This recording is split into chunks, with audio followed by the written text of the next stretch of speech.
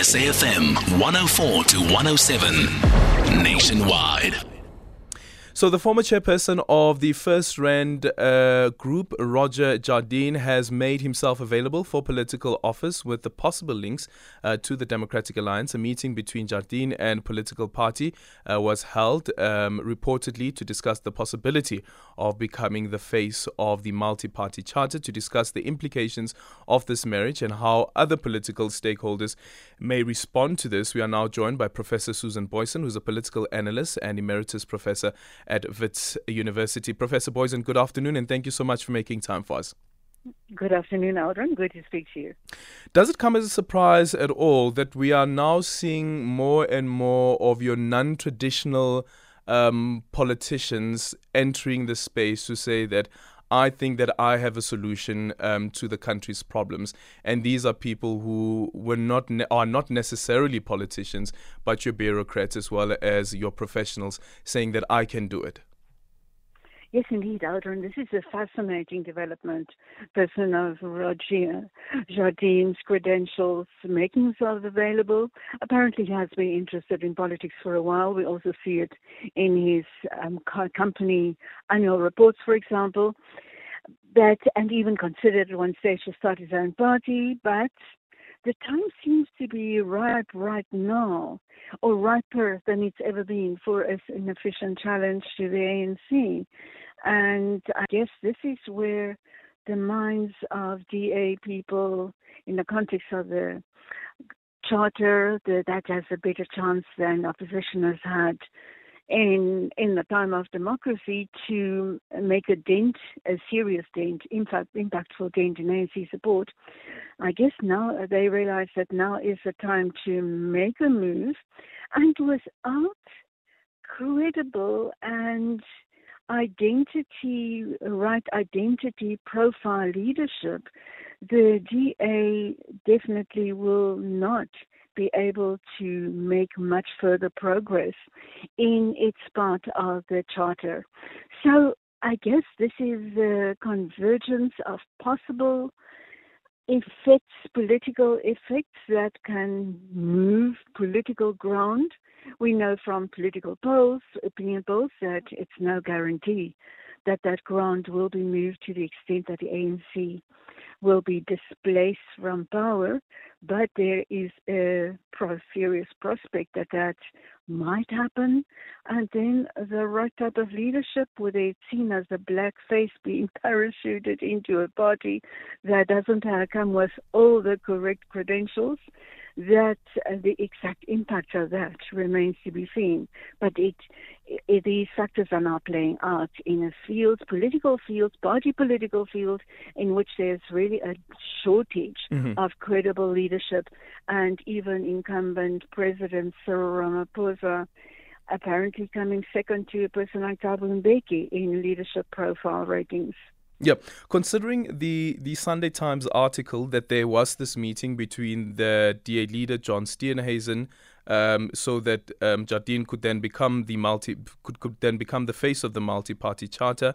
The report now in Business Day is a Freedom Front Plus, of course, saying that, listen, we haven't discussed this issue as yet, but of course the DA can do as they please. But does the DA at all run the risk of being accused once again of being a bully in the room or trying to play the big brother in the room without consulting other partners, if indeed its intention is to propose Jardine as the possible face of the multi-party charter? Because even with the Freedom Front Plus itself, they'd said before that there's no way that you can have a white person as the face of the party, the face of the multi-party charter.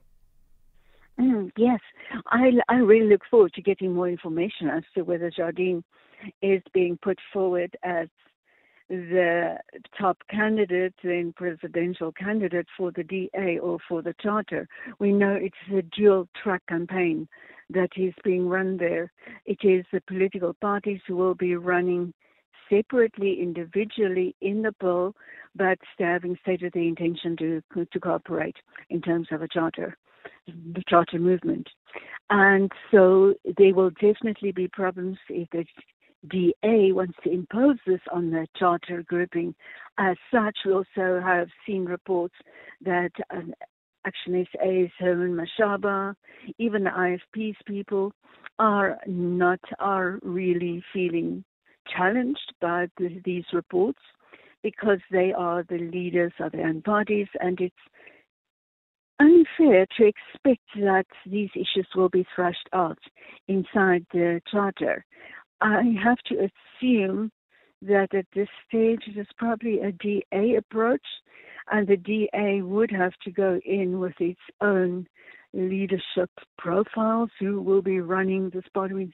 The party has got its elected leaders, and it will be fascinating to see if Jardine really does come into the race there, whether he will be set up in terms of DA leadership or multi-party charter leadership. Yes, we know the campaign is already unfolding multi-party charter.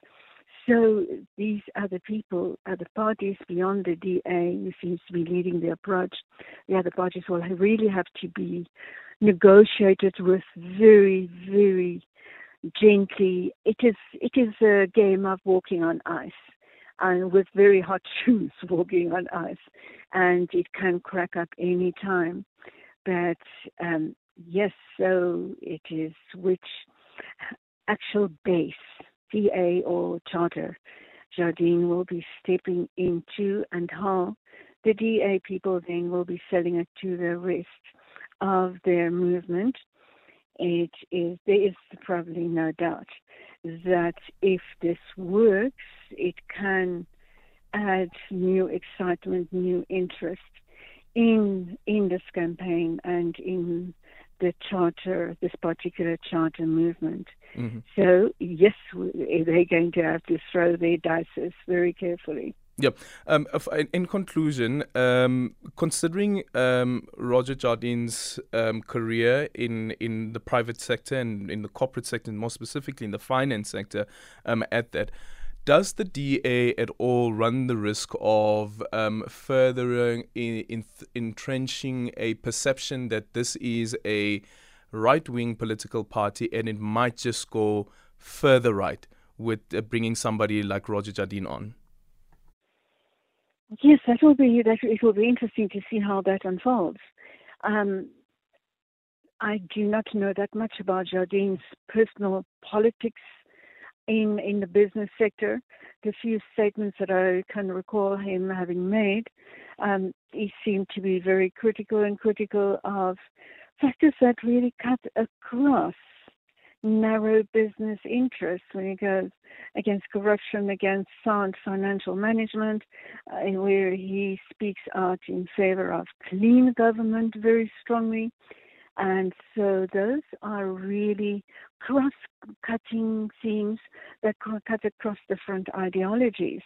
And yes, if a person with the necessary skills in a country where the economy is faltering in a very serious way, if that is a kind of skills that a person like that can be contributing, if that can all come together, then I think we can get a situation of acting largely trans-ideology above ideology, but this is a task that will definitely be a very daunting one.